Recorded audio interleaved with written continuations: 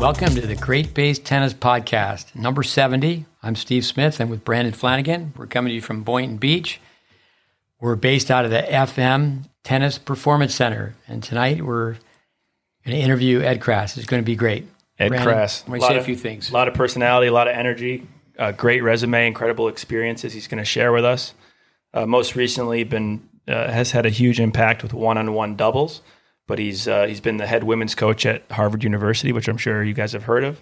Assistant coach at Clemson under Chuck Creasy for the men's team. Captained the Charlotte Heat World Team Tennis, which is a pretty cool experience. Also head coach of the UCF men's team. But he's also told us he's had experience with Rick Macy, Harry Hopman, some really special coaches to work under. So it'd be great to talk to him about all of his experiences. And yeah, I really want to plug one-on-one doubles. Which is fantastic. With Ed, he's done so much with college placement. I don't know if there's anyone on the planet who knows as many college coaches as Ed Krass. But without any further ado, we'll see if I can use my phone. That's always a mystery, a real mystery. All right, I get teased for my phone skills, lack of. Eddie Krass from Tampa, based in Tampa. Hi, Steve. Ed. Hey, Ed, how you doing? Steve and Brandon. All right, here. Brandon. Hey. Great to have you on. We just told our listeners that we're going to talk about number 1, the Tampa Bay Lightning, number 2, the Tampa Bay Lightning, and number 3, the Tampa Bay Lightning. No, I'm just the world champ. It's quickly changed to an NHL podcast. NHL podcast, but I know you're a big fan. We talk about the Lightning all the time, but let's talk about your journey in tennis, how you got started. There's so much to cover with what you've done in tennis. Yeah, no, I was a junior in Westchester County, and then I played a little bit in the Tampa Bay area as a junior, and then I played, I played a lot of East Coast tournaments in the USTA Eastern Circuit, and then I got a scholarship to play college tennis at University of Central Florida, and that was a blessing.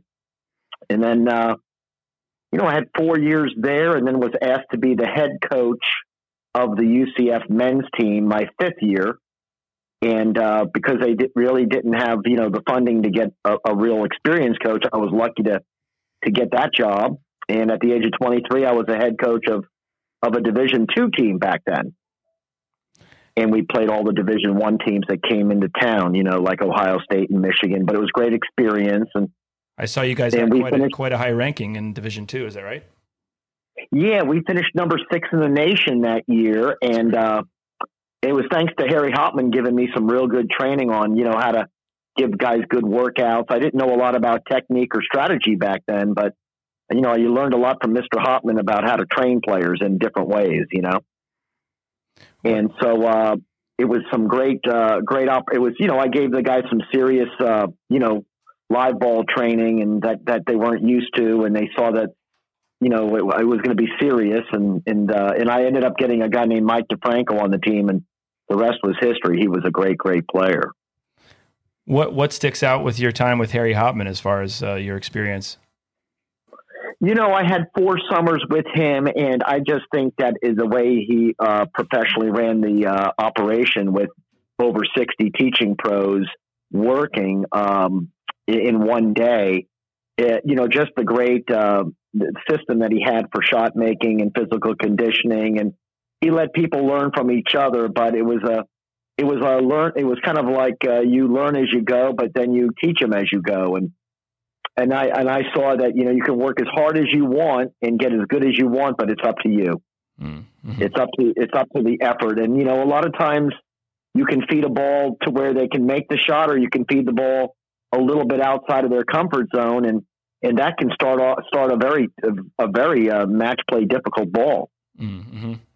Very true. So it was, and then you learn from there. You don't learn everything from a guy like Mr. Hopman, but it was a good base.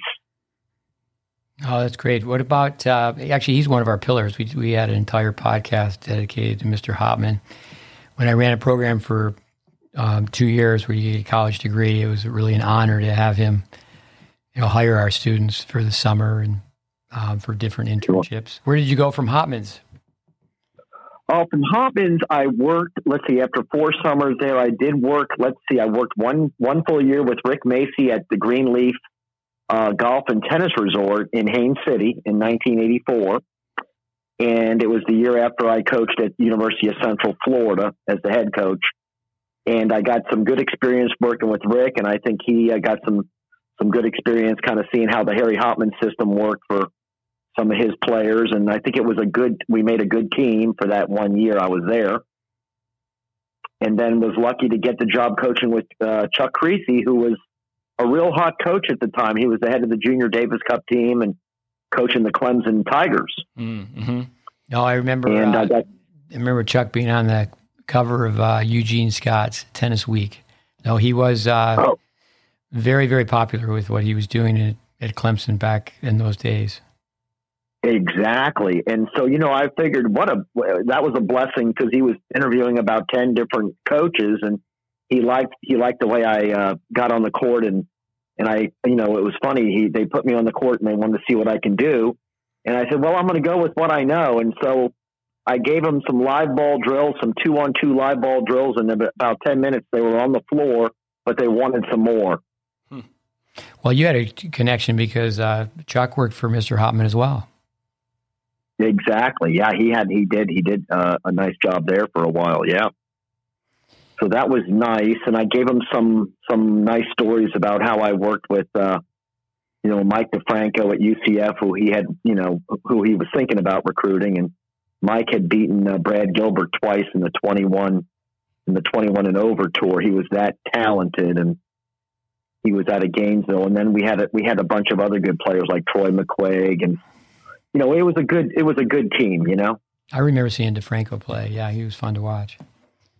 And he was dynamite. Then you found your way up to the cold weather, right? You went up to Boston. Yes, I couldn't believe that.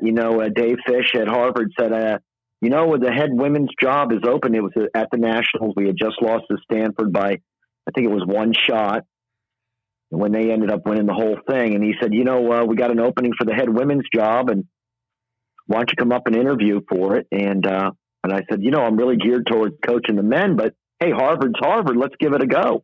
And it worked out. It was just I had to learn how to listen. And that's what I learned. Dave Fish really taught me, that it's time to listen. You can't just tell people what to do.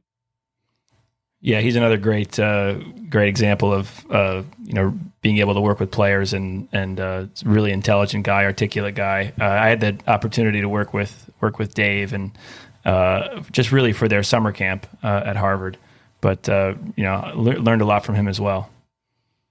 Yes, absolutely, and it really rounded out my coaching style. Just learning from Dave and seeing the way he spoke and the way he operated with his team, and the advice that he would give me. And of course, I was running my own ship, but it was certainly interesting to see, how he ran things kind of his way. And he said, Ed, you got to develop your own style, and but you got to learn how to listen to the players all day, and then at some point you get a chance to talk. And that's a 360 from coaching at Clemson. Interesting. And Brandon mentioned World Team Tennis in Charlotte. What was that experience like? Yeah, no, that was really a phenomenal experience for me, because just after I finished coaching at Harvard, I got the opportunity to coach there, and that was interesting because we had 7,000 people that would show up for quite a few of our matches in Charlotte in the Coliseum, and it was action packed and it was pressure packed. I had to recruit my own team, and then we started off 0-3, and it looked like we were going to go really down the tube. And I decided I was going to start to coach them old school and really get in the trenches and teach them the way I knew how. And they really got into, a little bit more down and dirty type of training. I didn't know it would work with the pros, but some of my blue collar tactics helps. But I had a great team. What can I say? They came back, and I think they won like 13 in a row after that. We ended up losing in the final, it was the semifinal to one of Billie Jean King's teams. It was exciting stuff though in that World Team Tennis League. Yeah, hats off to Billie Jean King. She just hasn't given up, keeping team tennis alive. would think it would be great. I think it'd be great if, if team tennis was really in the forefront. I mean, I think to have fans and say if, there's if there was even a minor league circuit in every city. That's right. What they did last year during the pandemic was one of the greatest things I ever saw. It came down to that, all those great players coming in. If you remember, they came in and played in West Virginia at that resort, and they had all the top players there. And at the end, the whole season came down to 1 point. You remember that? Yeah, Greenbrier, yeah. It was an incredible final. I mean, that was the best season I think they ever had. And then from there, you got into the business world. You set up your own program, placing kids in colleges and running college ID camps. Is that right? Yeah, it started to evolve a little bit over the years into becoming a real nice college tennis exposure camp, and it's with all the different head college coaches there. It turns out to become a nice, way to help get the kids, placed and recommended, and networked into different programs. And you're still doing that now, the exposure camps? Yes, still doing the college tennis exposure camps. You know what? They're too good to stop now, and they're only 2-day camps, and we used to do the 4-day sleepover camps, but the kids have gotten too busy for things of this nature, and they're so programmed out. I'm sure you guys agree. Totally agree. My brother, actually, going back probably now, I want to say easily 20 years, more than that, where he attended one of your college placement camps. And just tell us a little bit more about what that camp entails when you're working with all these juniors, age, I would guess 14 to about 18, many different college coaches. Just kind of go through a day at camp for one of those. Sure. Well, we usually have a nice little opening ceremony introducing all the head college coaches so the parents can see that, yes, all these head coaches that we're advertising, they're actually going to be there, and they're, and I give them their nickname and we give the coaches their due, and they get out there, and every court has a head college coach on the court instructing the kids that sign up. And we take them, 14 to 18, but a lot of them are really 10th and 11th graders. Mm-hmm. Sometimes they're 9th graders if they're super hungry and it's the right player. But, they get a chance to work on their singles, live ball, directional drills where the coaches can really, give them some direction as to where to hit the ball and which shot to use and when to come in and things of this nature, and how to take away some of those silly unforced errors. So they get a little bit of learning during the competitions the first day with the instructional drills in the morning. And that would be singles based. And then in the afternoon, they get some nice seminars where they get to break out with the coaches and talk about college tennis. As you know, there's a lot of questions and there's a lot of answers. And then in the afternoon, we do our favorite game of one-on-one doubles, which, as you know, is an exciting tournament circuit now, which is sanctioned with the UTR. With before we really get into one-on-one doubles, with the exposure camps, it's the same format in the summer as it is during the school year? Yeah, the exposure camps are really in December. Like we'll have a big one coming up here in Lakeland next weekend. So we're allowed to do them on the holiday breaks when the coaches are out of season. And then again in the summer, we do some of those camps. If my math is correct, it's your 33rd year. Is that right, of doing the camps? Yes, it's 33 years. I still feel like a young rocker, though, That's good. You must have, you've seen all the changes in college tennis during that time then. Is there anything in particular that sticks out that's really changed about the college game, or, even the rules and regulations of the NCAA? Yes, I think they downplayed. I think a little. They've taken away some of the doubles action. A lot of the doubles. It's now just 1 point. Mm-hmm. It used to, and even at the D2 and D3 level, I believe it's gone now down to 1 point. It used to be all the doubles would count for 1 point each. When I was coaching, I remember at Harvard and at Clemson, it was 1 point each match. Right. But now it's de-emphasized. It's not as important. So college teams don't work on those skills as much as they used to. Sure. Hardly So you can have more baseliners playing the game, and there's less development of the players these days, I have found, because of it. Right. It's funny. I think that's actually called the Scarpa system. That's was my college coach, Paul Scarpa, who had really encouraged, I think, to keep doubles in college tennis. And you could correct me if I'm wrong, but the doubles matches were played after the singles matches, and then now they're played before. Now they started off, which is kind of nice. I kind of like it started the way they're starting off. I'd like to see if every match counted for one. Right. But that's just the way they vote. So it's all voted that way, and I guess they have their reasons why it is. But it is a very short set, and I think it's a no-ad set, and a lot of coaches really complain that it's way too short. Yeah.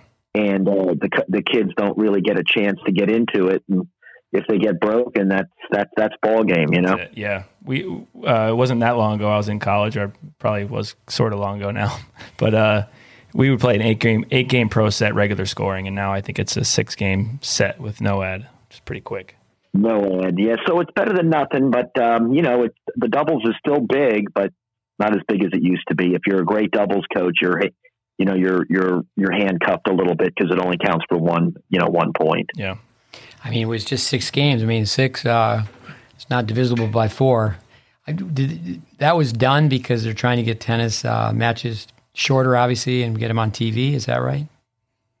Yeah, I think at the upper level, they were, I think the administration, the ITA, the whole goal and the vision was to get the matches a little bit shorter so that, the kids could maybe get back to class, and coaches that are coaching with 2 teams, it would be a little bit more manageable with time, and I think many of the coaches were really liking that. Of course, you'll have a lot of arguments the other way that says, the tradition of the long matches is what they're missing.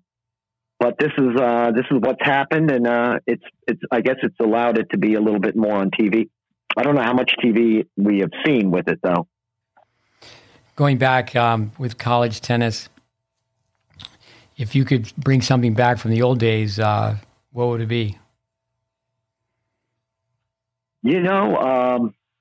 From the old days, I tell you, I used to play, one day I played 12 sets. Okay. I played, I think it was 6 sets against Wake Forest. And I think later in the day, 6 sets against Indiana when they came in that afternoon. So I don't know if I would like to see it go back to full 2 out of 3 sets. So I think and then you got the wood rackets and all. So I don't know. I kind of like the way the game's evolved, except I think that the doubles, we're not seeing as much of the serve and volley game as we need to. Yeah. Is that what inspired you to pursue the one-on-one doubles tournaments?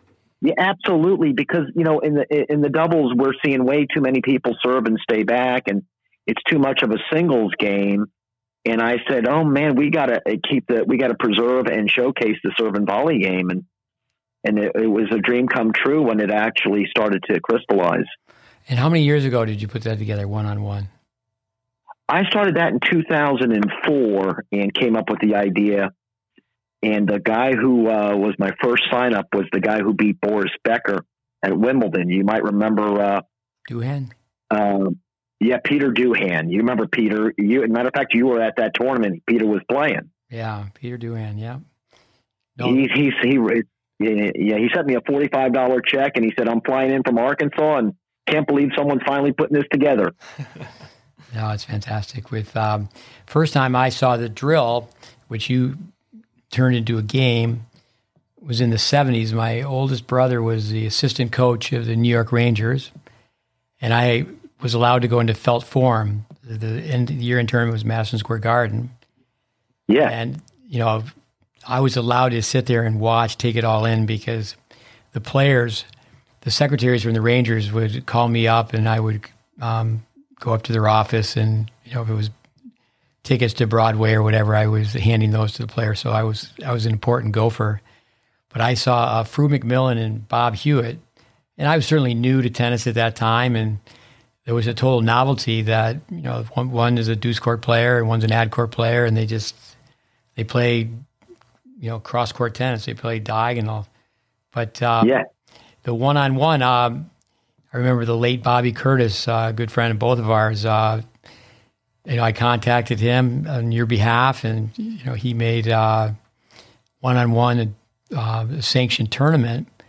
That was many years ago now. Bobby, unfortunately, just passed away. But at one time, Bobby, and I think people should know this, is that one weekend a month, there was only doubles tournaments in Florida.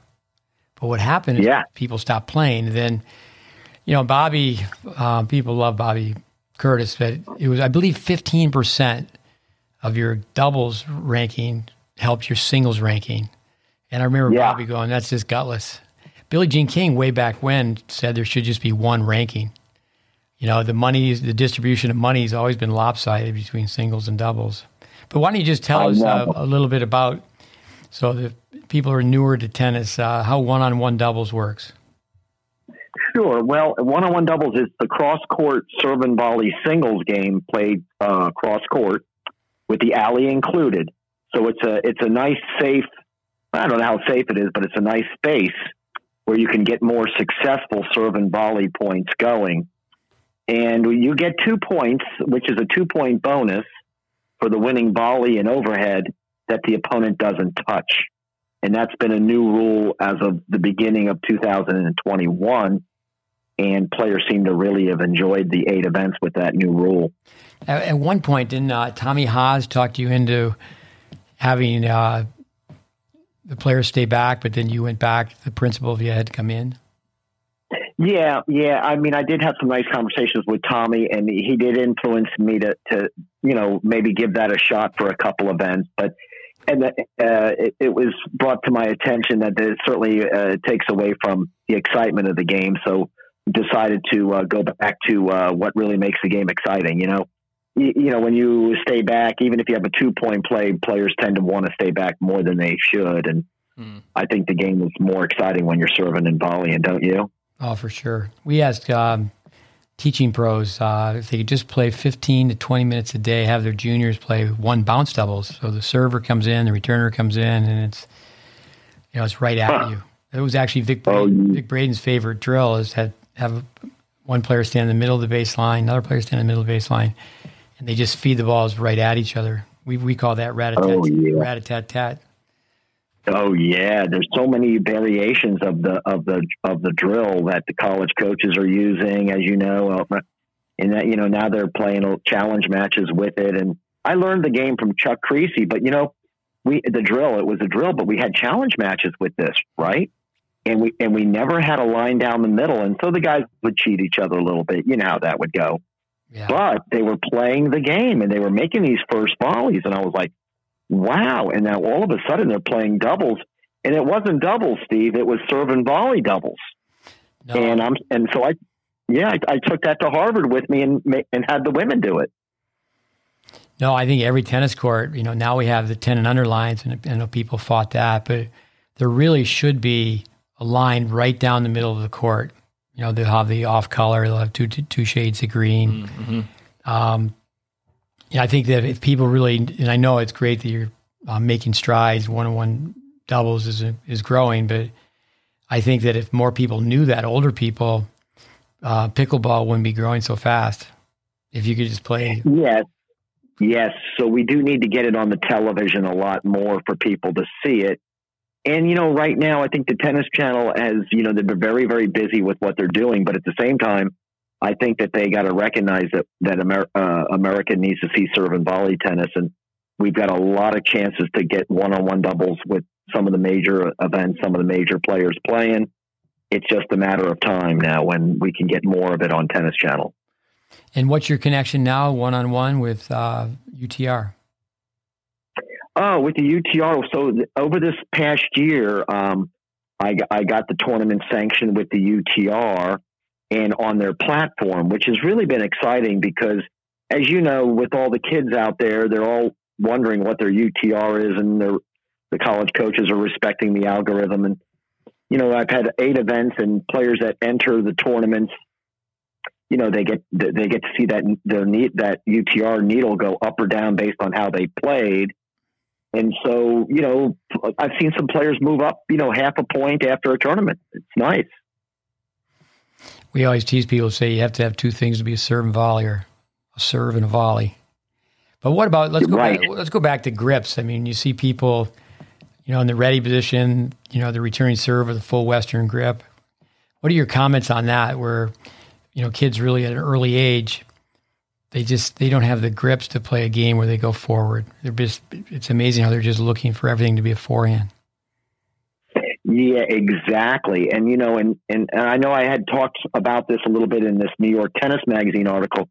If we can learn not to run around the backhand as much and hit some of those inside backhand return, if we can learn how to hit some more backhands and make that into a weapon, it can't just be big forehands, because we're never getting to the net if all we're worried about is hitting forehands. Yeah. With it's unreal. I mean, in the singles game, you see how many people are running around their backhands. No, for sure. I get in trouble. I say clones taught by clowns. Everybody's taught the same way. But now at the NCAAs, Max Cressy, who's climbing the ladder. I was speaking to Andy Fitzell just earlier today. He's one of the only guys who's taking a second serve return and coming in, and the net appearances he has. But in college tennis, I would say right now, I'd like to get your opinion on this. You go to a D1 match, men's, and 2 out of 3 teams are staying back. They're playing one up, one back. Mm-hmm. What do you think the breakdown is? Do you think it's that drastic, where it's the majority now stay back instead of come in? Yeah, when I go to the NCAAs, it's true. I think and I just don't think that there's not enough of conviction. And now, if the doubles point counted for one on each match like it used to, that's where I'd like to see the game return to how it used to be, because now you don't have the same time for college coaches to work on with that conviction to get their players to buy into serving and volleying. I think go ahead. So, I mean, I think that's a big problem, is, I don't know, maybe the college coaches have lost their passion to work on this with their kids. I don't know. There are some college coaches I know that still do teach this part of the game with passion, but you're probably not seeing them as much as we need to. Well, I believe it's 20% of the money in pro tennis goes to doubles, and you have to split that. That's another thing, coming back to Billie Jean King. If there was more money, just the distribution, you hear a lot of people talk about how and I know it's improving. I know you spent a lot of time with my son Connor. He played for 3 years on the tour. He got to be ranked 200, and he was just under $100,000. Right. He used to have a pretty good line. People would say, "Gee, you're a good doubles player." He goes, "Well, not really. I just know where to stand." I used to also say, you could also say, plus hang on to the way you hang on to the racket. Yeah. But yeah, the marquee players, I think it's interesting. Brandon has, several clubs down here, multiple sites, and obviously he's doing a lot with adult players who primarily, if not almost 100%, play doubles. Mm-hmm. I think it's rather sad. I mean, I'm a big Federer fan and Nadal, and you go to a beautiful place like Indian Wells. They've done it there. They've done it at the U.S. Open, where I think people they're sitting in the stands and they're watching Roger Federer sit on a bench. Mm-hmm. It's I do think that when the administrators of tennis, I know Wayne Bryan, the father of the twins, tournament directors were even talking about dropping doubles at one point, and that the no ad and the 10-point match tiebreaker, it has got doubles on more show courts, but it's just bizarre to me. What do you think the reasons for that are? That you have all these adults. Brandon, you comment on that. Well, all these adults that play doubles, and they're not even watching it. They don't get a chance to watch it. No, and I would hope that these tournament directors start to make an effort to get doubles more on television. And as you know, I'm going to be pushing with the one-on-one doubles to make it into a stadium format for these big tournaments. I think that's where my next push is going to be. So we'll see. We'll see what these guys can do. I think it all comes down to the dollars. and how they want to shape the game. But it only takes one or two tournament directors to turn the paradigm a little bit and shift the game a little bit more towards the excitement of doubles and serve and volley doubles and one-on-one doubles. And it just takes one big guy to turn this thing around. Yeah, with exos, I have to hesitate and say, if it wasn't for senior tennis, I would have never seen like Pancho Gonzalez play tennis live. But I'm not that big a fan of senior tennis. The guys are in their 40s and they're not moving so well, but everybody wants the personalities to be around, and it's nostalgic. It's fun. I think it'd be great to see the seniors come back and play one-on-one doubles. Now you're talking from your lips to God's ears.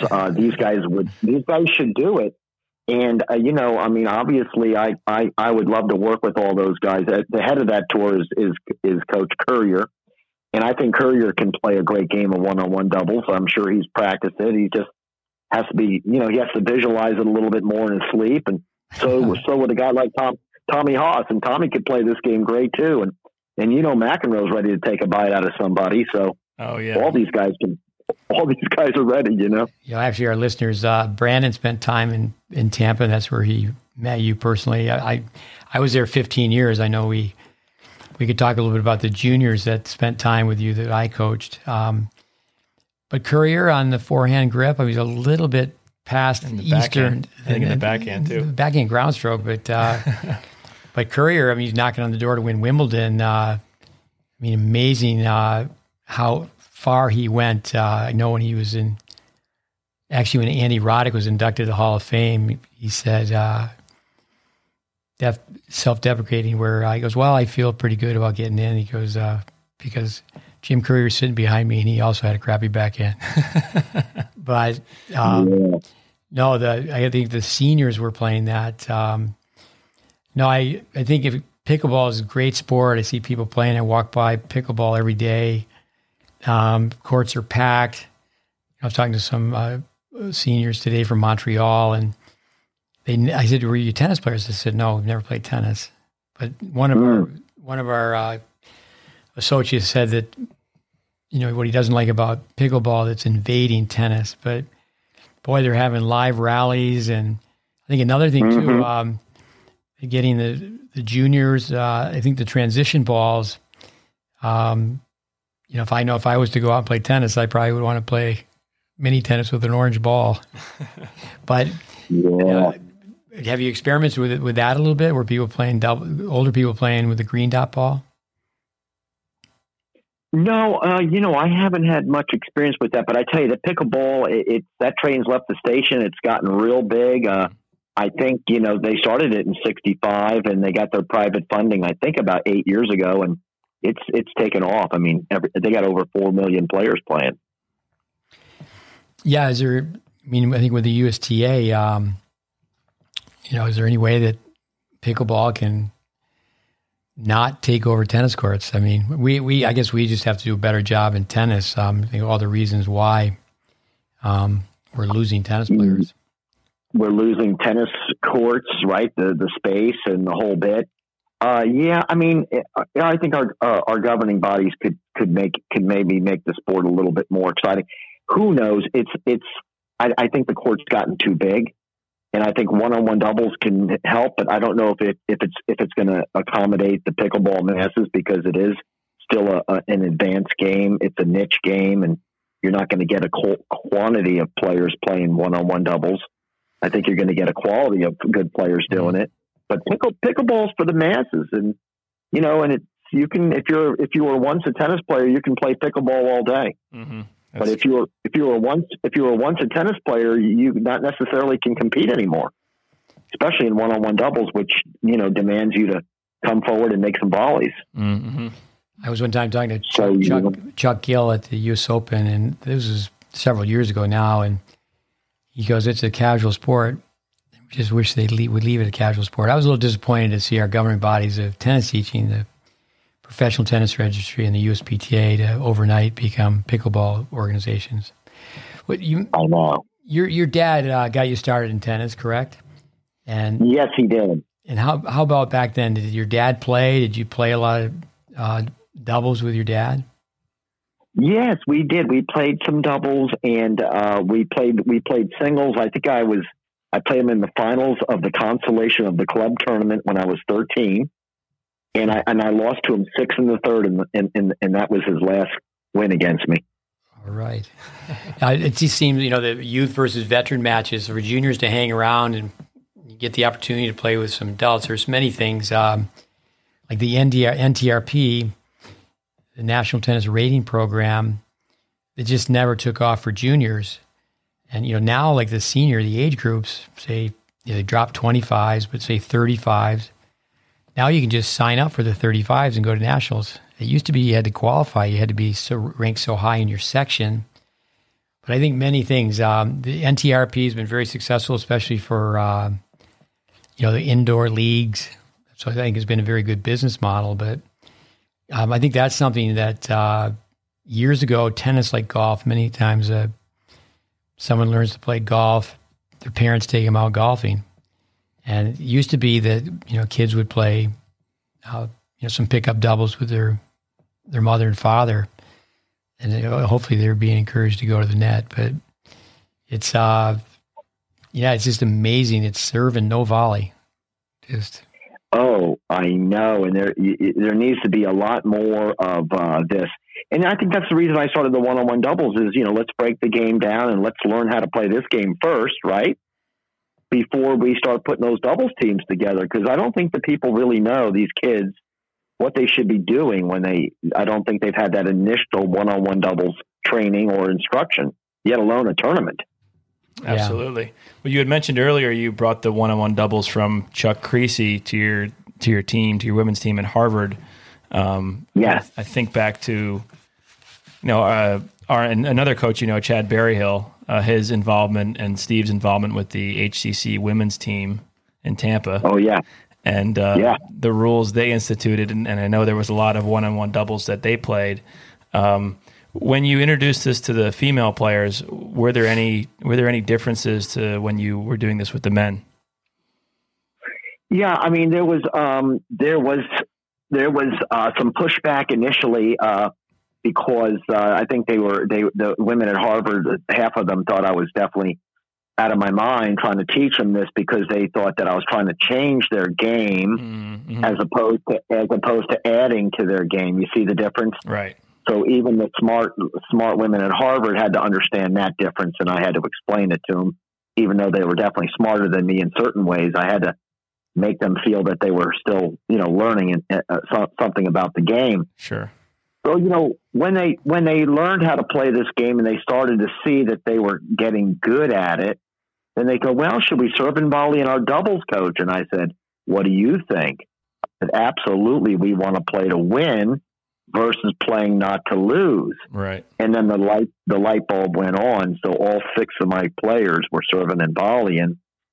My number 1 player did not want to serve and volley. So I said, listen, you might as well sit the bench for the doubles because this is what our team is all about. So that's the way that went. Actually, going back to Chad Berryhill, it was a great opportunity for us. We ran a co-op at Hillsborough Community College, 28 courts. It was 12 clay, 16 hard. And the one rule was you had to have a palm down serve. And oh yeah. And 2, you had to serve and volley both balls. And I led that program for 10 years. I mean, Berryhill came out of Ferris State. He's 22 years old, became a head coach. He's certainly in no time a very bright guy, hardworking, had autonomy. But I believe he was there 5 years. He won the national championship once. I think he was in the finals 3 times. And, he certainly was instrumental in helping the players after 2 years move on and play 2 more years of college tennis. And he told me every last kid, I mean, we worked together side by side, is that every last girl, when they left the junior college after playing 2 years of going forward, not 100%, not one coach said, okay, yeah, you can continue to go in. But they had to go back. They were just told, no, you're a girl and you have to stay back. This is a big topic you're hitting on. You see, what's happened is that we've given up and we don't believe in our women's athleticism. And I believe in our women's athleticism. So that's why, I think it's time that we grow this game with the women. I think the top WTA, there's going to be a couple of WTA ladies that are going to do this game real well. We've got to show the young ladies that this game can be played by the top college girls and the top pro women. And we know they can play this game beautifully. It's just, they're not encouraged to do it. And our men don't believe. And this is a problem. And, I think there's some women's coaches who do believe, and there are some men's coaches, but they're far and few between, maybe 1%. It's upsetting, I know. Yeah, I mean, you go to college there for 4 years, and the sales pitch is, hey, this is how you're going to make it in pro tennis, is come play on our college team. And I think that what a better way to become a complete player. Like Tsitsipas at one point, he was signing up for doubles tournaments. I know now he's played some with his brother. With people listening to our podcast, we talked about doubles. I lived in Tyler, Texas for 10 years. And it was Lissa Kimmel, Julie Scott, Carmen Clark, Laura Barrows. And they all played each other. They were in the 5A state finals. And everyone said, no, girls can't go to the net. Girls can't go to the net. But if you get them to go to the net from the time they're in the 5th, 6th grade, we always say information, ideas, and insights equal instincts. And if someone signs up for high school tennis and they're a freshman and they can win staying one up, one back as a freshman, what are they going to play when they're a sophomore? Mm-hmm. So I think you have to bite the bullet and go, hey, we're going to develop. Last week, 2 weeks ago, I guess it was, we interviewed Doug Verdick, son of Jim Verdick. And of course, like you're saying, back in the day, each match was worth 1 point. And it was, granted, it was wooden rackets. Chris Clore, spent a lot of time with Chris. He's got a great line. Everybody's trying to launch a missile. Just everybody just trying to blast the forehand. And, and then people, certainly they hit that one TV screamer. Welby Van Horn used to say one of the worst things that can happen is you hit a lucky shot. You hit one lucky shot. Braden used to say that, your forehand's really not that good. It's just you're comparing it to your backhand. But that was way back when people had one-handed backhands. Yeah. With all these courses for coaching women, I'm surprised women stand for that. It's like, no, I mean, the men and women should be coached the same. Well, that's right. I mean, there is a fella down here in the Bradenton area at the Inspiration Academy. He's got his girls serving and volleying a lot in one-on-one doubles and coming in a lot. And, I was at the Paid Tennis Academy up in South Carolina doing a phenomenal job there. They started him off at the midcourt area with the quick volleys, and he put 6 of his women in our one-on-one doubles pro tournament, and it was some incredible battle of the sexes. You would have been proud to see that. It's just a matter of who's coaching and who believes. Senior moment. The coach who leads in the Inspiration Academy heard a lot of positive things. First name is Ashley. Coach Ashley Hopson. Yeah. Ashley Hopson, yeah. He's doing a nice job. Peter, he worked with Peter Burwash. Peter, I loved one of his drills for doubles. He had so many, but he would get kids to play in one service box. Mini tennis, but no alleys. And, it's just, it's like the size of a bedroom. I mean, it's 21 by 13 and a half, and you have to play every other ball. Vandermeer had so many great drills for doubles, just to get people to just rally up the middle, every other ball. I think great drills, fun drills. Braden used to have people play a set, and it was automatic poach. Poach, where you had to, you had to return cross court, and the person had to poach. Well, that's right. I mean, you're a product of your coaching, or you're a victim of it. That's one of my sayings. And I mean, if it was you and I coaching a lot of these players together, we'd be doing a lot of these, mid-court volley drills, establishing some confidence there, and then adding the all-court game into their singles game. But as you know, a lot of these players will only do what their coaches are going to work with them on, and what the coaches have experience with. A lot of it comes down to the comfort level of the coach too. Maybe they don't, or maybe they're not as comfortable of teaching all the footwork and the racket work involved with the midcourt volley. You see, that's a whole nother topic. A lot of them know how to teach going to the right, hitting a forehand, and going to the left and hitting the backhand. You're telling them now to teach how to do a split step and how to step out and how to bend and then how to move the racket for the volleys. Now you're asking that coach to teach all that. Are you kidding me? Well, I feel sorry for college coaches. I mean, they're getting kids that are 18 years old and they haven't played any doubles. They haven't played any. It's like Martina Navratilova says about mixed doubles. You mean it's still real doubles, where it's the one up, one back. So yeah, you and I were in Tampa a long time. You used to have our juniors come over, and when you'd have out-of-towners come in, I think of Austin Krychek still playing. My son Connor and Ryler, I think Austin could get there. They weren't quite good enough to play for the Davis Cup, but all three of them, some of my critics, I said, well, I know I'm doing something wrong, but we had three kids from Tampa that at least became practice partners for the Davis Cup team. But Austin born in 1990, so yeah, he's still playing. He's doing a fantastic job. Yeah, I think if someone like Megan Broderick, she didn't stay with tennis after college. I mean, she's done some different things. I know she worked at McEnroe's a little bit, but she had the skill set. You can just see it from a mile away. The Arthur Ashe line about Welby Van Horn, you can just see it from a mile away. If a kid has been taught well, now you go to futures and kids are playing matches and they don't even warm up at the net. Mm-hmm. They don't take volleys at all. No. I tell you, Ryler DeHart's done a great job just keeping in the game. He did a whole year of this one-on-one doubles, but boy, what a great job he did with getting the number one at Illinois and getting the top 120 in the world. And he had a chance, he had a chance to hang it up, but I think one-on-one doubles has kept him in the game, Steve. And but all of a sudden, pickleball is starting to take his time now, so I'm getting a little worried about that. Yeah, again, I walk by this park where they play pickleball every day, and we're coaching a young girl, Alanis Hamilton, and she's a very good player for her age, one of the better players in the country. And her dad, he, really knows table tennis, played at a high level, and yeah, she should sign up. I mean, I was told Ryler's making some money playing pickleball. Oh yeah, he is. He's proud of it. He's keeping busy.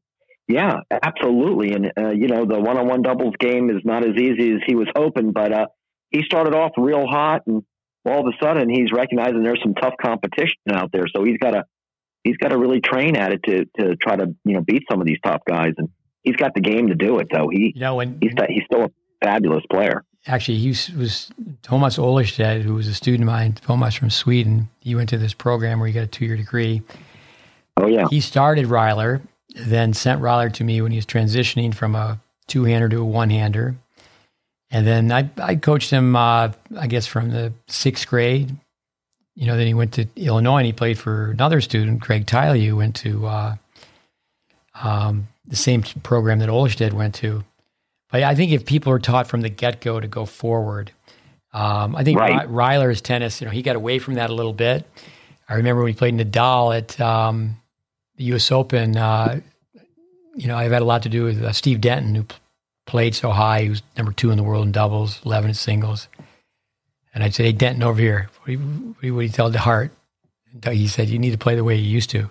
He used to go forward much more. I think that, my son Connor, I think Ty Tucker helped him so much with fitness, but I think those are two players that lost their game style when they went to college. My son Connor and Ryler, they were all-court players, and then they became more just offensive baseliners. Yes. I do think college coaches get really nervous, really, really nervous. I mean, maybe it's because their job's on the line, and you just go for it. Just get for it. And there's no doubt about it that, a freshman's going to go to the net just like a little kid goes to the net to lose at a faster rate. Freshman's going to go in and, they're not going to do so well, but they're going to be there for 4 years. And back to Jim Verdick, tomorrow on Facebook, we don't really say that enough on these podcasts, but we've had a post on Facebook. We've missed 2 days in over 12 years putting something up. And we have this letter that Jim Verdick read to his incoming freshman, but we also have a summary. And we're talking about unranked high school players when they came in as a freshman, but that by the time they were seniors, people should look at it on GreatBase Tennis Facebook tomorrow. Jim Lair used to say, a Verdict player would be carrying the water jug as a freshman, and then they'd be carrying the championship trophy as a senior. But I think that word really is problematic throughout all of tennis is, winning now. So I think a college coach is going to say, I know Ty Tucker has said this, that, well, my players are playing for Ohio State, which is true. That's why he's been so successful. But the ground strokes are initially better than the volleys. The ground strokes are initially better than the volleys, but to switch that around, you got to take it on the chin a few times. You only learn by making mistakes. So, if you don't get up to the net, we're always telling people if you're going to singles or doubles, ideally you should lose in a point-ending situation. American tennis is going to get better if we can get more of this going, more all-court action. Obviously, you don't want to run in like with a chicken with his head cut off, but you got to come in on the right ball. And, you don't go in just to go in, right? But in singles, there's opportunities. You can actually mix your serve and volley up, and you can come in on that mid-court ball, which a lot of kids are still waiting for the ball to come back to them, right? Mm-hmm. As opposed to hitting that mid-court ball. And the biomechanics of hitting that approach shot and running forward is very awkward for them. I mean, if I was to retrain them, any ball hitting the middle of the line, that's a green light. It's hit and you go. Mm-hmm. As opposed to letting the ball keep coming back to you. See? Yeah, absolutely. I mean, even the balls that are a little behind the service line, we can still hit that, but we got to train that and practice that. See? Hit and go. And then we're going to start hitting to the right part of the court, start coming in and start seeing how those volley directionals play out. And there's ways in which I think we can develop our players better to become better all-court players. Vic Braden used to always quote Freddie McNair. He played such great doubles, and he said if he poaches and he gets burned down the line, he's going to go on the very next ball. He just psychologically doesn't want to let the person think that they own him. He's going to go. There's so much we could talk about. The doubles, though, is 36 feet wide. So singles is 27. You divide 36 by 2, you get 18. So it's, as you said, with one-on-one doubles, it's much easier to be able to be successful. But in real doubles with adult-sized players, open tennis, you just think of your wingspan. Your racket's 27 inches, so you just say 2 feet, and your arm's about the same length as your racket. It's 2 feet, so that's 4 feet. You take one stride on a diagonal step, that's 3, that's 7 feet. So you got an aggressive partner. Granted, when you're younger, it's not that case because you're simply smaller. Not only can you be lobbed easily, but you can be passed easily. But your wingspan, with one step, you've got 7 feet going one way, 7 feet going the other way. That's 14 feet. If you've got an aggressive partner, you're really, in good doubles, you're really coming in behind your serve. You should only have to cover about 15 feet. We quote Braden all the time but if your serve is a helium balloon, if it's like throwing up a grenade and running underneath it, if you beat your own serve to the net. So, we definitely have to have people learn to serve better. So we have to teach better. I think that's one of the problems too with game-based teaching, and that we've gone away from static balance. And now the parents will shop and bop. I tease people, say I've got fired by so many 12-year-olds because if you take your time and you really teach technique, over 85% of players throughout their whole day, they take it to the grave, be a little bit morbid, that they had some version of palm up in their serve. But I think with Connors, he won the U.S. Open in doubles playing with Nastasi, but there was so much money in it that he stopped playing doubles. Borg won Davis Cup, and he stopped playing doubles. That's where, I think two heroes for for this cause, one-on-one doubles and saving doubles, would be McEnroe and Edberg, because they're two guys that were number one at both. And they should just be commended, applauded for that all the time. That's just something that, I'd love to hear that once every telecast. They go, McEnroe and Edberg. Then you take people like Martina and Billy, Gene King. How many? They would go and play all three events. Is Edberg still playing? I'll tell you a story about Edberg. I don't know, but I've been to the town Beck show. I'm not saying that correctly, in Sweden a few times, and he married a gal from there. He lives there. They tease that there's a drink like Gatorade that he endorses, but he's never taken a sip of it. But when Greg Rosetsky reached the U.S. Open 2 different times, all tennis players have a little bit of ego, and Rosetsky's ego's a little healthy, but he was very humble, sharing that he had never taken a set from Edberg. But when they would play, they would just play one set. It's like when Edberg was coaching Federer, and people said, "Why don't you come to the net?" And he did come to the net more when he was working with Edberg. And they said, "Why don't you come to the net more like Edberg?" And he said, "If I volley like Edberg, I would." Right. I've heard Federer say that what people are really afraid of, and I think people should listen to the Fed, is they're really afraid of the low volley. So I understand in singles, like a Jimmy Connors, where he used to set it up for one volley. You want to come in and get that volley ideally above the level of the net. But that doesn't really work in doubles. In doubles, I think in Nastase one time he was playing against Cliff Drysdale. Drysdale started coming in on Nastase's second serve. And Nastase, the great entertainer, said, no. I'm coming in first. You have to wait for the ball to bounce. And what kind of logic is that, okay, I'm serving. The rule is that you have to wait for the ball to bounce. I think that would be very much like the U.S. going, okay, there's no longer going to be wars. We don't need defense anymore, and we're going to get rid of the Air Force. You got attacked by air. You certainly see a lot more swinging volleys today than you do conventional volleys, but I think you can detect that by just looking at people in the ready position. You can see the way they're hanging onto the racket. I was going to ask you, absolutely. When you start these tournaments, I'm sure you've got names that you recognize, names you don't recognize. How quickly can you kind of look across the courts and see the player that's going to be in the finals? You just never know. It's what's so cool about the game is it's a little bit of an equalizer at a good level. With these UTR tournaments, you can have the seniors in there mixed in with some of the ATP guys that are on the tour. You can have some top juniors. You just never know. You can have some college guys. I saw a guy from St. Leo who played for St. Leo upset Ryler DeHart in the last one, and I would have never picked.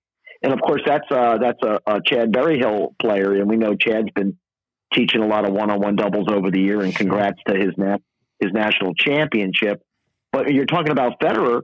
I mean, he said, why am I number one in the world at the age of 37? He said, shame on everybody else. You haven't been teaching the all-court game. Mm-hmm, mm-hmm. Well, people that you remember that? Remember that speech he gave? Yeah, he said, "There's no all-court coaches." Very true. Yeah. Well, what I'll have to do is I'm going to call Berryhill up and say, okay, was DeHart serving staying back, or was he coming in? And DeHart, no, he was coming in. DeHart's not. See, what DeHart's not doing as much of is he's not coming in enough on his returning game, and a lot of these guys are not coming in enough on their returning game. Steve, they're serving and volleying fine, right? Because they have to, but there's no rule about the return. Okay, you can stay back all you want. I find that the better players hit that return and look to get in when it makes sense, right? It's true. Or they're hitting and charging on that baseline shot. That's your approach shot, is your baseline shot in one-on-one doubles. So you have one shot and you're running up to the midcourt. But with Ryler, I think he likes to stay back a little bit more and kind of feel that guy out, make him volley. If it was up to me, I'd have Ryler in immediately on that returning point. So there's no space back there. Yeah, with he's afraid he's going to get caught in the kitchen. I guess that's against the rules in pickleball. I know. So I don't really know the rules of pickleball. I just see it. You can't step in the kitchen. Yeah. The front part of the court. But I think get too close to the court, to the net. Yeah. Yeah. But yet again, you got to let people have their creativity too. Sure. You can't force them to come in on the returns all the time. It might be too tough. You know how that's a tough, tough proposition. I know we make the mistake of having kids always practice serve and volleying. You know, we should have our kids practice against one up, one back, because that's what they're playing against. Right. Yeah. You know, a gal that came out to your place, Liberty Svecki, I know Brandon knows her. She won many gold balls playing doubles. And we always say she had a tough time with this. The toughest thing about being a serve and volley player is finding a partner who serves and volleys. Yeah. I mean, it's coming back to DeHart. When he was his last year in high school, I took him to see Braden. And, you know, he had regressed palm up. And then over time, you know, he went to Illinois, and, you know, I was, you know, talking to Craig and his mom, Debbie, like, you know, don't let him play for the first semester. And then right away, the rules were Tylee was at the U.S. Open, and Riley went out to Napa Valley. He played right away and he won the MVP award. But that was just something that, the serve over time, that's where I think his career was shortened, that he had that problem with he was never really corrected with, Bruce Berg, for example. I mean, he's, successful coach. He was with Tylee when they won at Illinois. Then they just recently won at Texas. You have to just say, okay, let me take a second glance and see how their players are playing. But again, I feel sorry for the college coaches where, you know, the kid's 18 years old, and it's just a lot of times it's just based on their grips. That they're just so one dimensional. And having a kid have reconstructive, technical forehand and backhand surgery, that's at age 18. That's a problem because now they're away from home. They're on a college campus. The academics are tougher, but no, it really needs to happen from the get-go. And I really think the governing bodies of tennis, like I said in this country, the USTA. Wouldn't it be great if the little kids were playing and they had to serve and volley? You know, they're playing doubles, they had to go forward. Another thing would be when kids serve, instead of little kids, I made 2 videos today for 2 8-year-olds, and they both have palm up. It's logical, intelligent. They put the rack in the pizza position. They pull down. They pull down because they swing straight towards their target. And I think people making decisions on how little kid tennis is taught, you should be able to just serve from the baseline and just serve anywhere in the court. You know, so it could be you could just call it, this is, developmental rules, and then you can serve. We do it where people have to shadow swing and serve twice, and then they can serve. Because kids are allowed to play lousy tennis. I tell parents, the light at the end of the tunnel is not a light. It's a train coming right at you because your kid has such poor mechanics that they're going to leave tennis. They're going to find something else to do because they just don't know that they're not working on the right skills. The thing with volleys as well is like little kids to really young kids to hit a one-handed backhand volley. They're not going to be strong enough, so they're just going to avoid the net. I mean, Pete Sampras hit a two-handed backhand volley. We show that film all the time. But talk a little bit about the return. What do you think about the return? Are people just looking for a forehand return? I mean, Stevie Johnson, I know he was playing the other day, World Team Tennis, and I mean, obviously he's a great player, most decorated college player of all time. I think that's one of the reasons for that, not to take anything away from him, but people like John McEnroe and Connors, they just played 1 year. And, he just, great team guy, won so much. But do you see people playing doubles on your one up, one back circuit where they're just hitting forehand returns? No. I think that the serves are getting too good where they're finding the opponent's backhand. So, they're having to have to hit a good, sharp backhand return as well. And if you and I are playing, we'll find each other's backhand. So I think I'm seeing a lot of backhand returns as well, especially in one-on-one doubles because you can pinpoint that right away. In our group, the lane we're in is teaching kids in their formative years, and it's amazing how they can't look straight ahead. They're always shifting their head, looking at their partner. They follow where the ball goes. And if you look straight ahead and you just look at your opponent's rackets, you know if your partner hit a high ball or a low ball. We see people all the time running around their backhand volley. And then at a high level, they're just, if someone goes right at you, you got to play a backhand volley. But little kids, just for our listeners, you just don't run around a backhand volley. But then on the returning side, I see kids doing that, again, in our lane, working with players in their formative years, 14, 15-year-olds or even younger. They're doing anything to hit a forehand return.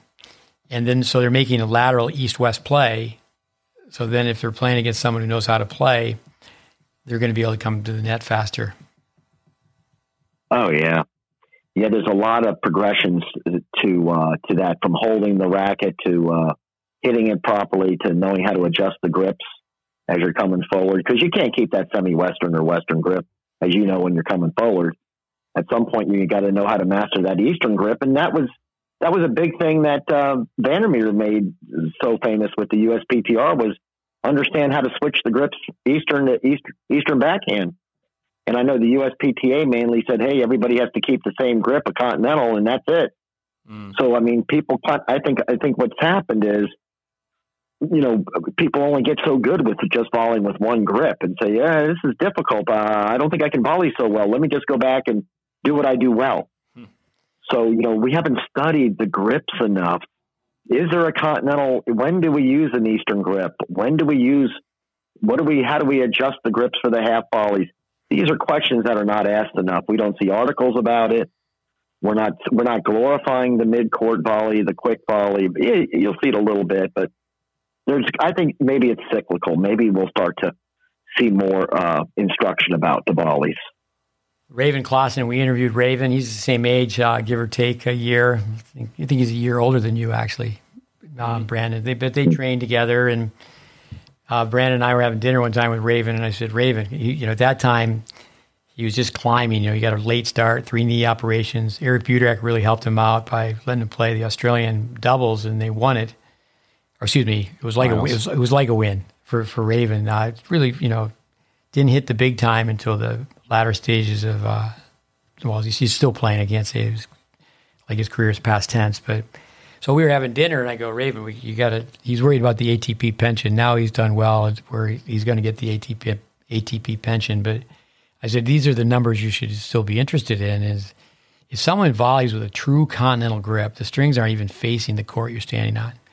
Now, in our world, so much of the Braden math, if you take a racket and you spin it 8 times, it goes in a full circle, 360 degrees. So you take 360 and you divide it by 8, the racket face is 45 degrees. Now, a lot of people are told, keep your elbow against your body. And, the angle of the racket face is up, the angle of the racket path is down.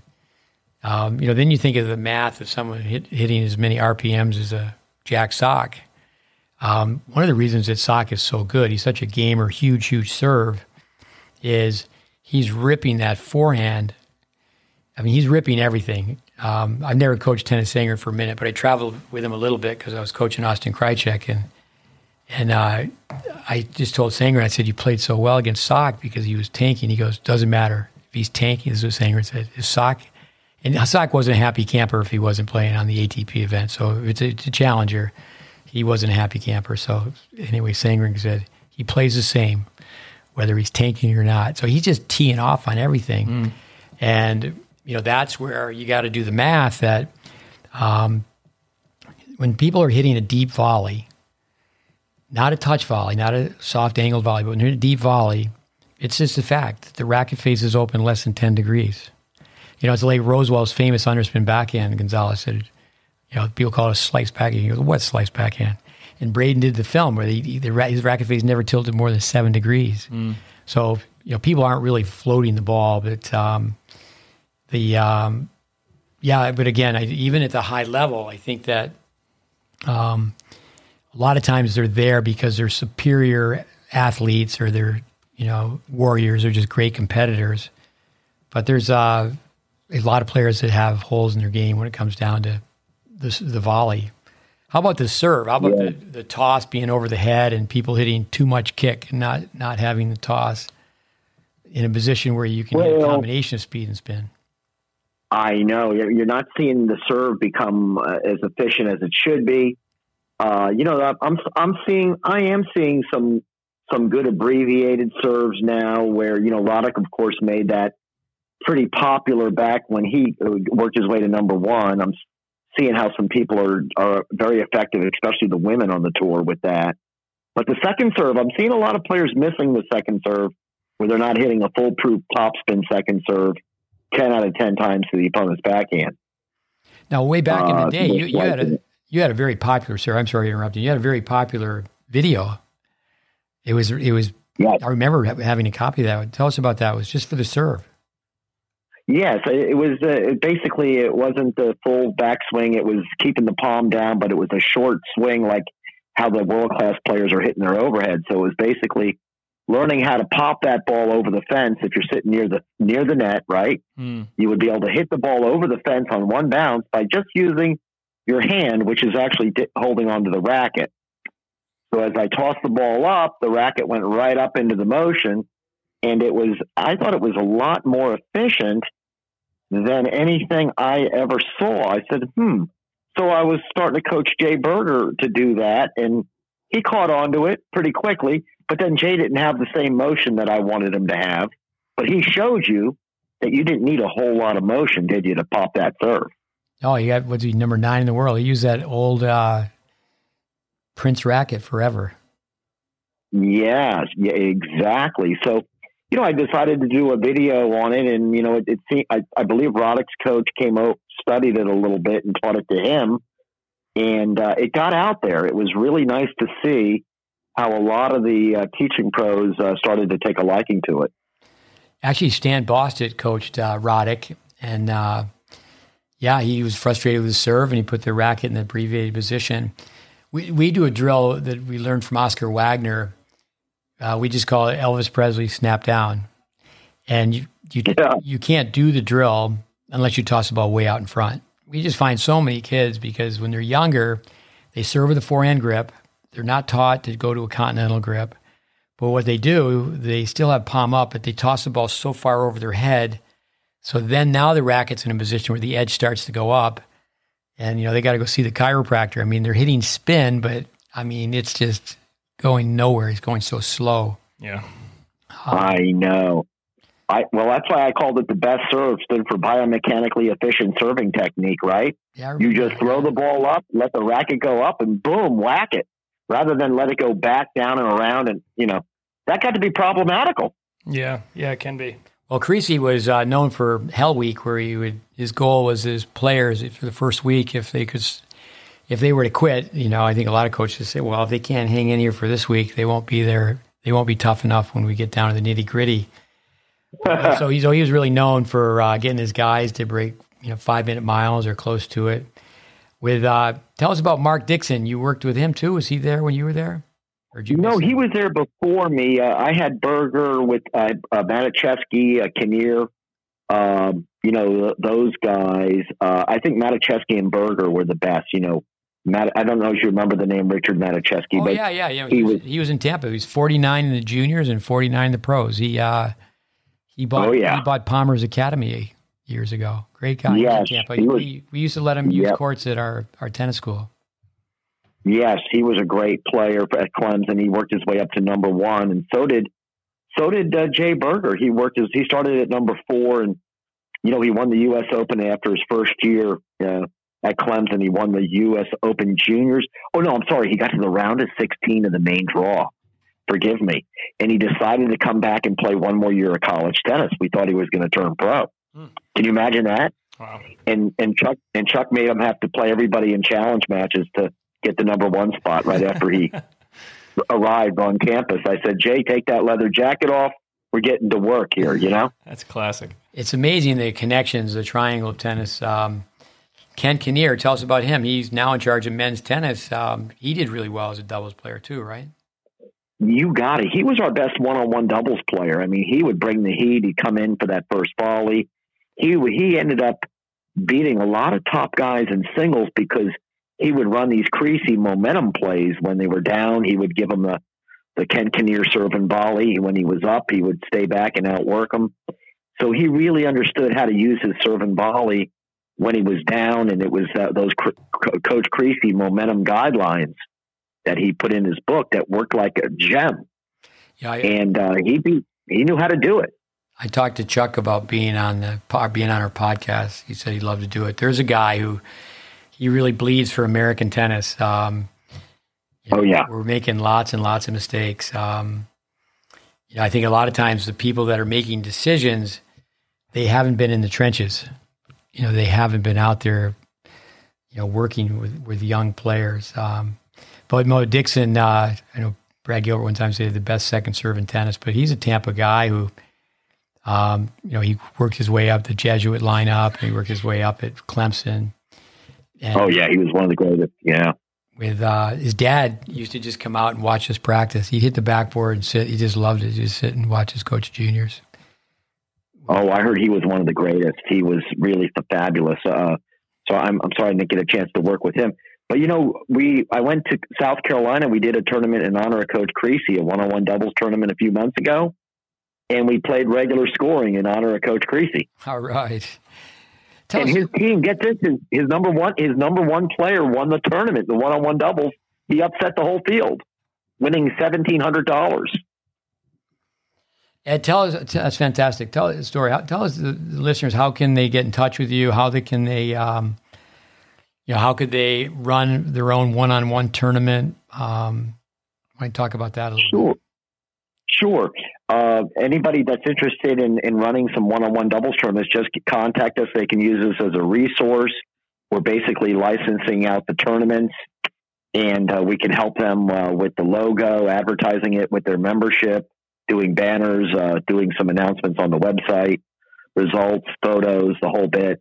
And, we can help them with a whole bunch of things to get started.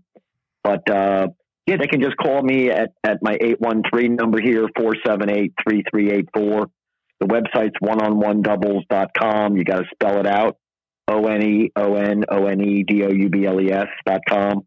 You'll see some announcements of events and some of the history of the game, the videos, and we'd like to partner with the right people who have the passion to grow this and showcase this serve and volley game. I think it's a great game, one-on-one doubles. No, you need to be commended for your efforts. How about club pros? Does anyone run a one-on-one league?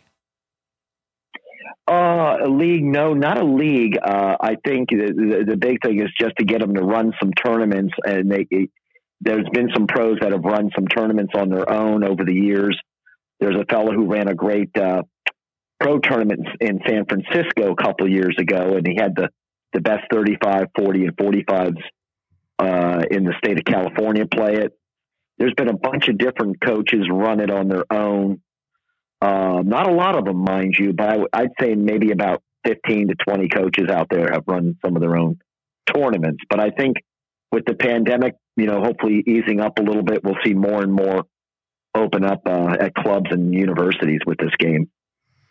Let me ask you a question, Brandon. You may have a couple more. We'll wind it down here, but who comes to your mind quickly? These rapid fire questions. The hardest worker that you were ever working with? I mean, you observed it. You're at Hopman's and some of these other places, the tennis teams. Who comes to your mind? The hardest worker? Oh, the hardest working player. It might have been Ken. It might have been Ken Kinnear. Wow. It might have been Ken Kinnear. And then there was also Dustin Mauck and Ryan Mauck. I never knew that these guys would become All-Americans in doubles, but at SMU, but they were hardworking at my camp back in the 90s. And how about mentally tough? Who comes to your mind?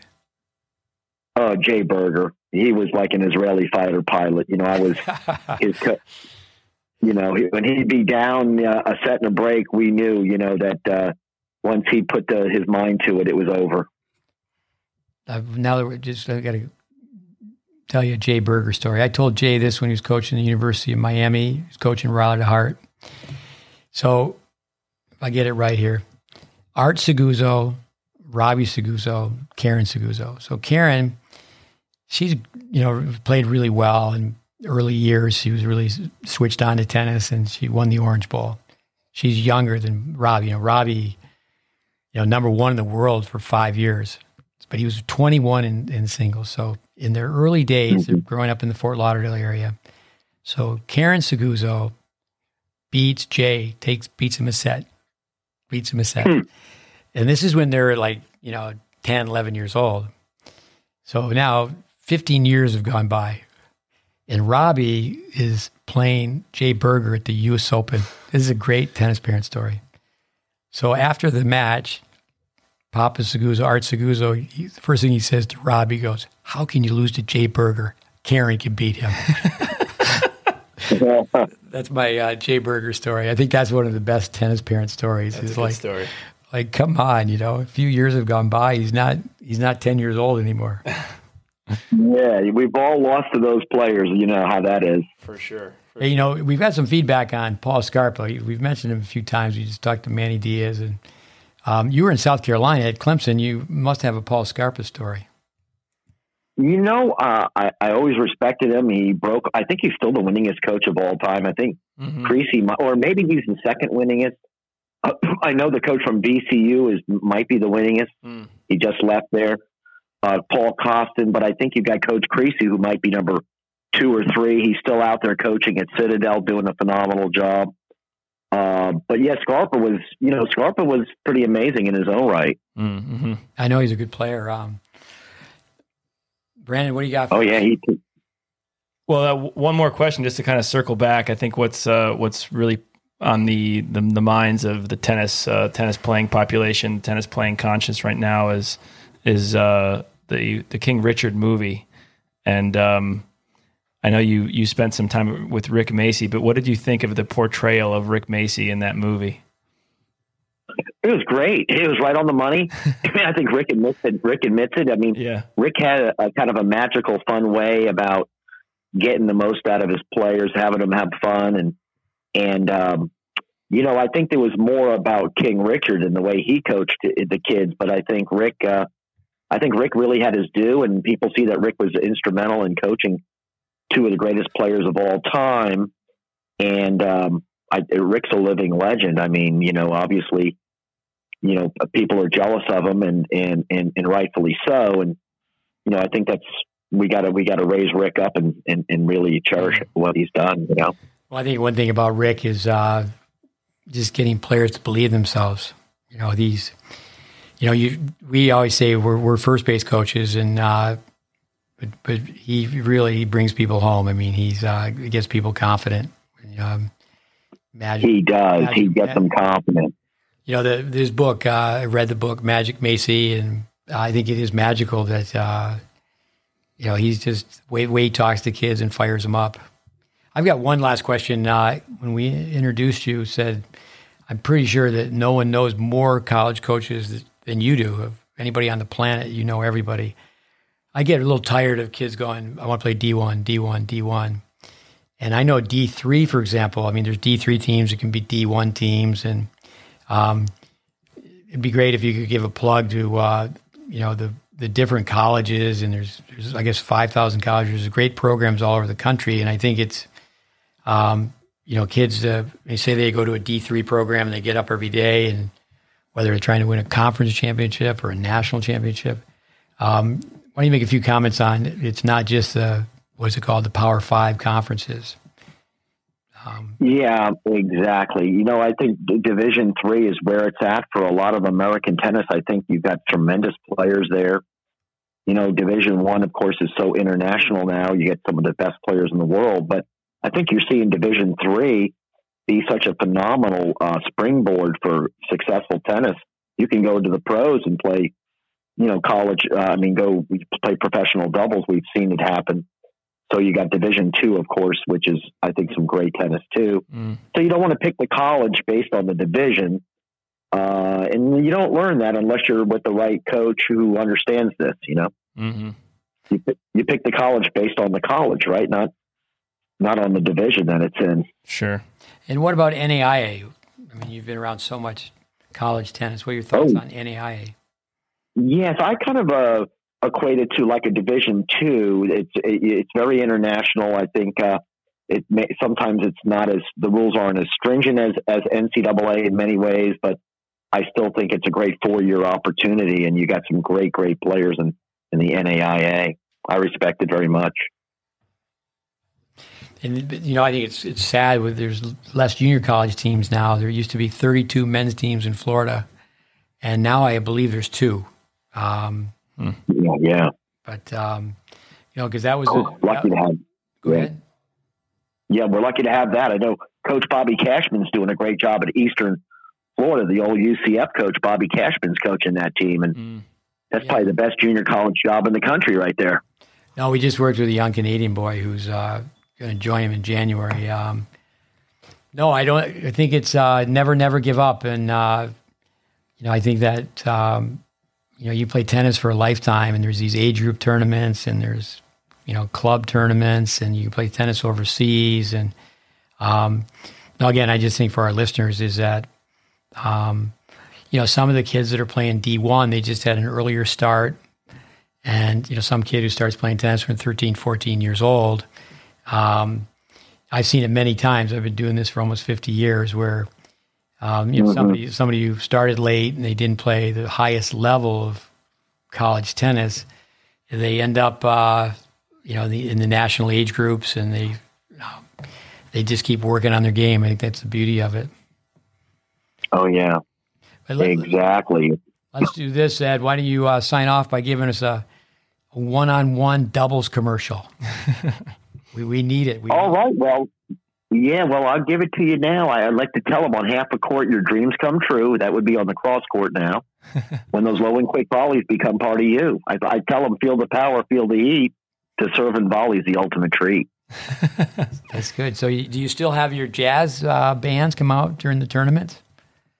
I do, yeah. It's the rock and blues. It's a nice mix of rock and blues, and we play the first couple hours, and then we let the semis and finals kind of play to a little bit of music, but let them kind of take the show from there, Very cool. And you've got a song, the Tennis Blues, right? Yeah, the one-on-one doubles, rock and blues. I got 14 songs out there. I did my own CD called Tennis Blues and Other News. You can find it on Amazon. But I did mix. I guess I'm a musician myself, and I did write all my own lyrics and music. Cool. That's fantastic. Our listeners will have to do that. So we'll have to have you on again, and we'll start having you sing a song. We'll let you get those lyrics in front of you. Do you have them all by memory? Yeah. I got a lot of them by memory, but the next time I catch you at one of my events, I'll sing one for you. Actually, we need to get together and go to a Tampa Bay Lightning game. On me. It'll be my pleasure. I'll treat you guys. Yeah, my son, Mikhail, he's based in Tampa, and you got to go for the Tampa Bay Lightning. Two Stanley Cups back-to-back, right? You know it. And I always tell my coaches if they win the team tournament, they get all expenses paid to a Bucks game minus airfare. And what instrument do you play? I just sing, just improvisational rock and blues singer. All right. Eddie Krass, this has been fun. Anything else, Brandon? No. Thanks for coming on. It's been a pleasure to listen to your thoughts on college tennis and one-on-one doubles and the whole thing, really. So state of American tennis, and even Rick Macy's mustache in King Richard movie. No, I think that, go ahead. Yeah, I tell you, that King Richard was fabulous too. I mean, those two were a great team, those two. With and I think one-on-one doubles, it would be awesome. I think the USTA, governing body of tennis here in America, they should put a line down the middle. They've got the 10 and under lines, line down the middle, and people should be knowing, okay, deuce court to deuce court, we do it all day long. Then you play ad court to ad court. And I remember running on an interim basis at Tyler Junior College. They had a group of Swedes. And I said, okay, we'll have a one-on-one tournament, deuce court only. And these Swedish kids wouldn't go to the net. I go, hey, I know you guys have never been to war, but there's going to be a war if you don't go to the net. You just got to serve them. Yeah. Peter Burwash, he used to get behind people, and he'd put his racket like he was going to spear him in the back, and he would just charge them to the net. I like the idea of one bounce doubles, though. But No, thank you. And I hope a huge sponsor hears this. We just a little small corner of the tennis world. I mean, we have a small audience, and maybe someone will get a sponsor to call you up, and we need to have some big bucks be for one-on-one doubles. Well, that would be fantastic, and maybe it's coming, and maybe our time is coming. So, thanks to you and your support and your belief. It's moving the game forward, and thanks for your support of one-on-one doubles, guys. It's been great in college tennis, and all you're doing with your podcast, you're growing the game. Thank you. Oh, you're more than welcome. Ed Krass. Thanks for having me on. Thank you very much. Thanks for having me on. Right. Yeah, it was great. Let's do it again. Thank you, fellas. Yeah, we'll do it again. You got it. Thanks again, guys. Yeah. Thanks a lot. All right, number 70, Eddie Krass. I like that slogan. Flanagan. I like that slogan. What slogan's that? The one-on-one double slogan. Pretty good. Yeah. No, we have to get him on again and have him. I didn't remember playing an instrument, but yeah, his voice is an instrument. There you go. But no, a fun personality, amazing background, amazing cause. I mean, we can't let doubles die, and it's tragic. I mean, it's we could have talked to him about entry fees. I've been walking around like just disgusted and disturbed that there's this tournament down here. A lot of kids here visiting, and it's $221 to play the tournament. And I don't know for sure, but are they playing no ad? Are they playing 10-point tiebreakers? Is it doubles? Are they even having doubles? And I mean, I even said to a few people, the parents should rebel. Wouldn't that be amazing if the parents were to rebel? Junior tennis go, no juniors play tournaments. And, all this about rankings and ratings is, that's a negative. A family of 3, family of 2 is just too expensive. And bring back the good old days where you could hang around a court and, somebody would ask you to be a fourth, and sure, it'd be a senior player telling you, hey, you got to come to the net, kid. Mm-hmm. But I can remember playing doubles with Wayne Sabin, and he was a top 10 player in the world. And I let a ball bounce. He could swear like a sailor. I let the ball bounce and hit it for a winner up the middle. And I mean, this guy, we just met each other. He's in his 60s. And we became great friends. He used to hang out with us. I was living in a van as a tennis bum. You'd knock on the door. Hey, you guys are beating the rent. And but he just lit into me because I let the ball bounce. Mm-hmm. We let the ball bounce. But listeners, anyway, number 70 is in the books. Thanks for listening. I hope you got something out of it. Thanks, Ed Krass. Thank you, Ed. Thanks, everyone. Good night. Good night.